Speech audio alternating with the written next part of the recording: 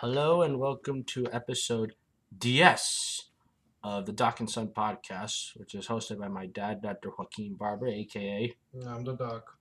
and me, his son Santiago Barber. I'm the son. Thanks for tuning in.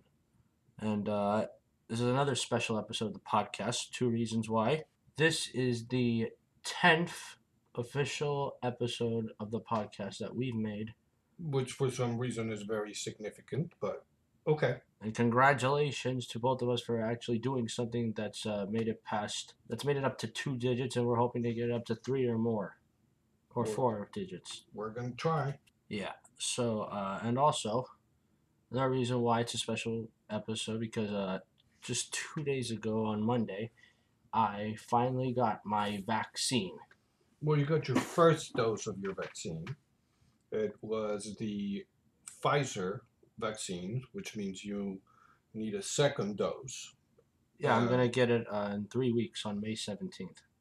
So, do you understand what's happening right now with your vaccine in your body? What? So, your body is now recognizing the vaccine, the spike proteins, and making antibodies against the virus so that when you meet the virus, you already have antibodies and you can defend yourself. But this doesn't happen instantaneously, it takes some time. So, over the next 3 weeks, your antibody levels, so the number of antibodies that you have, is going to steadily go up. And then the second dose again exposes you to more of these viral proteins, and now you mount a very, very strong antibody response that will protect you for hopefully several years. And will this make me immune to the to the coronavirus? Most likely, yes, unless about 5% of people do not develop an antibody response and they can still get infected. It protects you against severe COVID disease, so you'll probably not end up in the hospital. But there is a chance that the virus can change, and then you eventually would need a third shot or a fourth shot. Or this may turn into something like the influenza vaccine, where we get a yearly shot. But I think we're on our way out of this mess. How soon do you think we'll be out of this mess? I think we're getting there. It depends on how quickly we can vaccinate everybody that wants to be vaccinated. There's still a question of what to do with children under 16 because the trials haven't been completed, but hopefully soon the vaccine will be available for children, and then whomever wants to vaccinate their kids can vaccinate their kids. And let's just see. There are two types of vaccines that you told me. There's Pfizer, and There's actually several now, but here in the United States, we have the Pfizer, we have the Moderna, and then we have Johnson and Johnson. AstraZeneca is also it's kind of like the Johnson and Johnson, but there's a couple of more that are being developed right now. So the next big thing is we got to be able to export the vaccine to the rest of the world um, where they don't have it yet. let me ask you about Johnson and Johnson. It seems like their virus is like, I mean, the vaccines that they provide, it's like totally unreliable because there was this a woman, she was given the vaccine like somewhere in either in Carolina or Georgia, wherever it was, and she died of it. Yes. So Where was she from? it doesn't matter. I don't know, but it doesn't matter.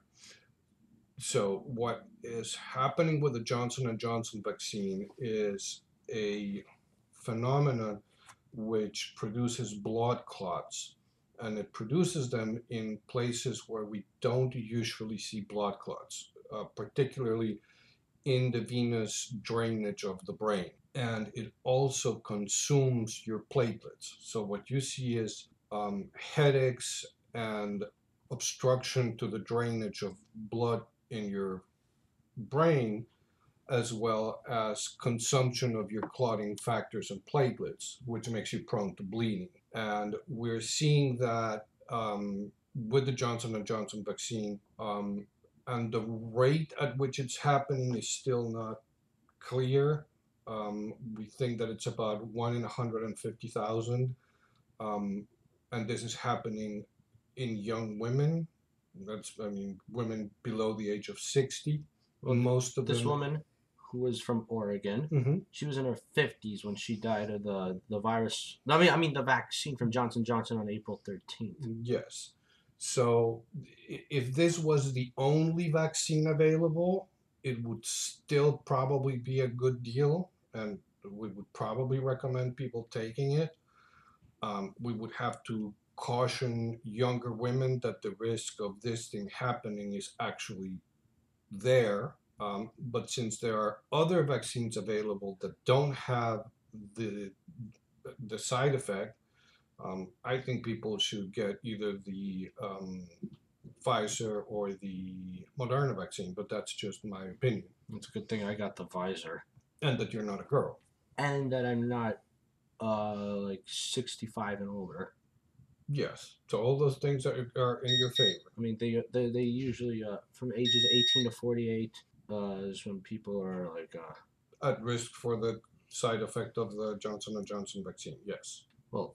Also, what I want to know is like where in the in the world or the United States is there are more cases of the virus. Well, right now there's been a sharp increase in the number of cases and deaths in India. So their healthcare system is getting overrun. They don't have enough facilities to take care of all the people that are getting sick at the same time. So it's kind of important to get vaccines to India.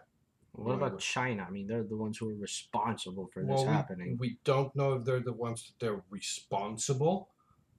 It certainly started in China. As it was predicted 10 years ago in Steven Soderbergh's medical disaster thriller Contagion. Okay. A bat from China or wherever, South America, somewhere in South America, was No. infected. So Contagion is supposed to happen in China, and this is supposed to happen in Hong Kong, I think. But that doesn't mean that reality was like Contagion. It most likely was a leak from a lab where they were doing research on viruses.